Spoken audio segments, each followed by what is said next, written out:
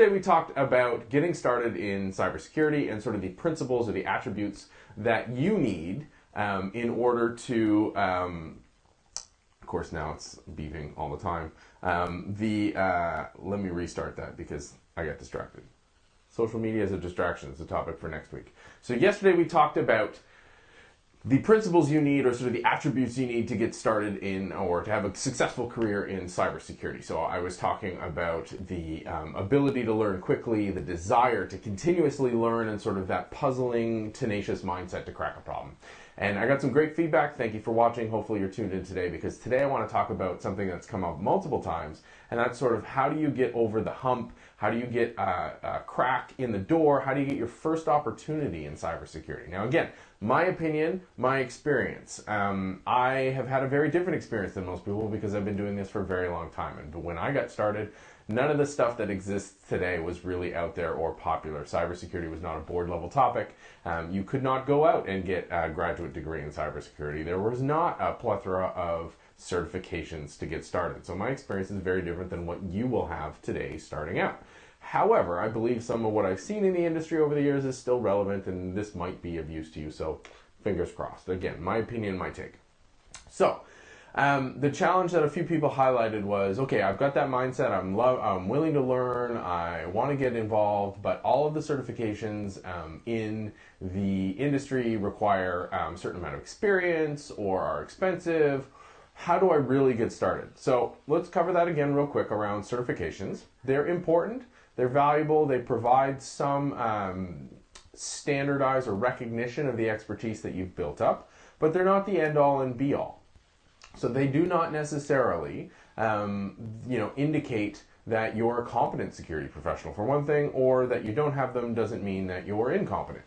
The challenge here that somebody rightfully highlighted on YouTube yesterday was that how do you get past HR? How do you get, if it says I need a CEH or a GSEC or a CISSP, how do I get in the door if I do not have these certificates?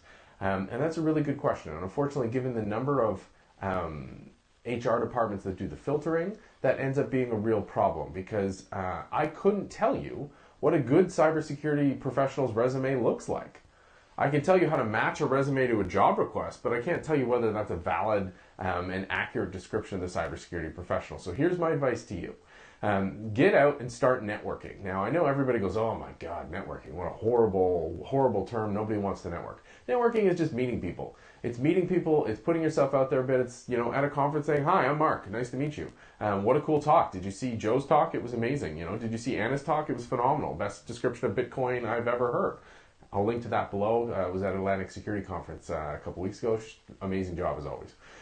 So you need to meet people, because those people will help you get past those artificial barriers, those HR barriers. Now, the advantage we have working for us here is that cybersecurity skills are in such high demand that it's not like HR is getting 10,000 resumes that they need to filter through automatically.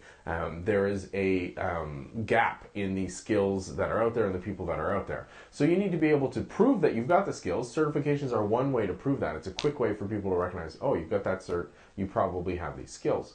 But realistically, it's really about who you know and sort of spying these opportunities. Because a lot of the time, the cybersecurity jobs aren't even necessarily getting posted, because it's just such a waste of time, because nobody's going to end up applying. You need to find somebody and convince them to come over. That being said, still scour all the job boards to look for these opportunities. So here's how you can start networking. Social media, you're on it right now. Hit me up, Mark NCA, say hi. LinkedIn, hit me up on LinkedIn as well. If you go to markn.ca, that's my website, you'll see my LinkedIn, click to my LinkedIn profile, send me a connection request, or start following me.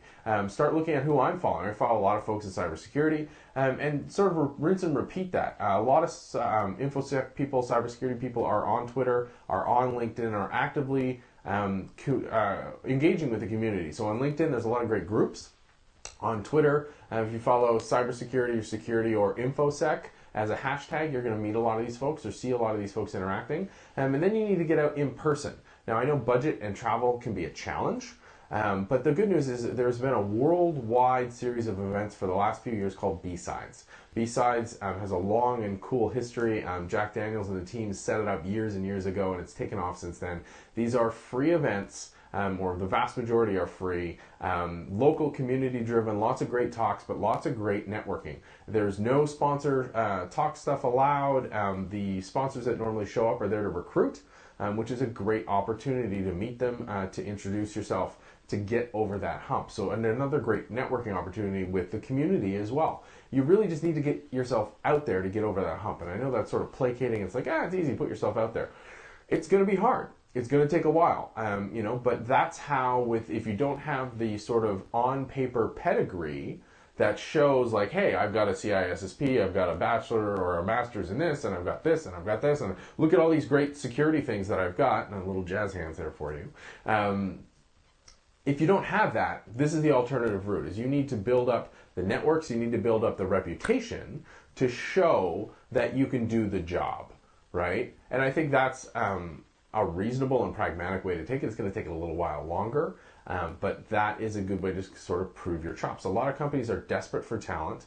If you go back to those core principles and can show some basic knowledge, some stuff that you've picked up, some stuff that you've learned rapidly, then companies, in my experience, are willing to invest to build the talent, because the talent's not out there. It's not like other areas where there's a plethora of programmers in a specific technology and go, wow, if this candidate doesn't work out, I got 1,000 more candidates who are up to speed in React, so I can hire somebody else. Cybersecurity, we are in control right now because there is such a gap.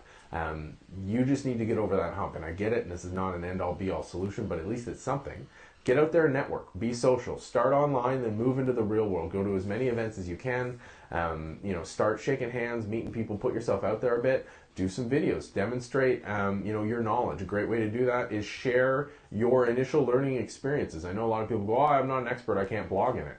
You know what? Being a beginner and explaining your thought process is probably more valuable than an expert blogging on the topic. And I'll give you a fantastic example, and I hope it's on YouTube. If it isn't yet, it will be, it's not on YouTube, I know that for sure.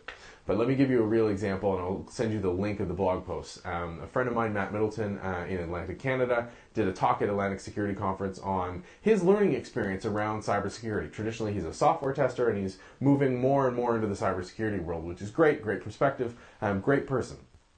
He's been learning, going to these events, networking for years.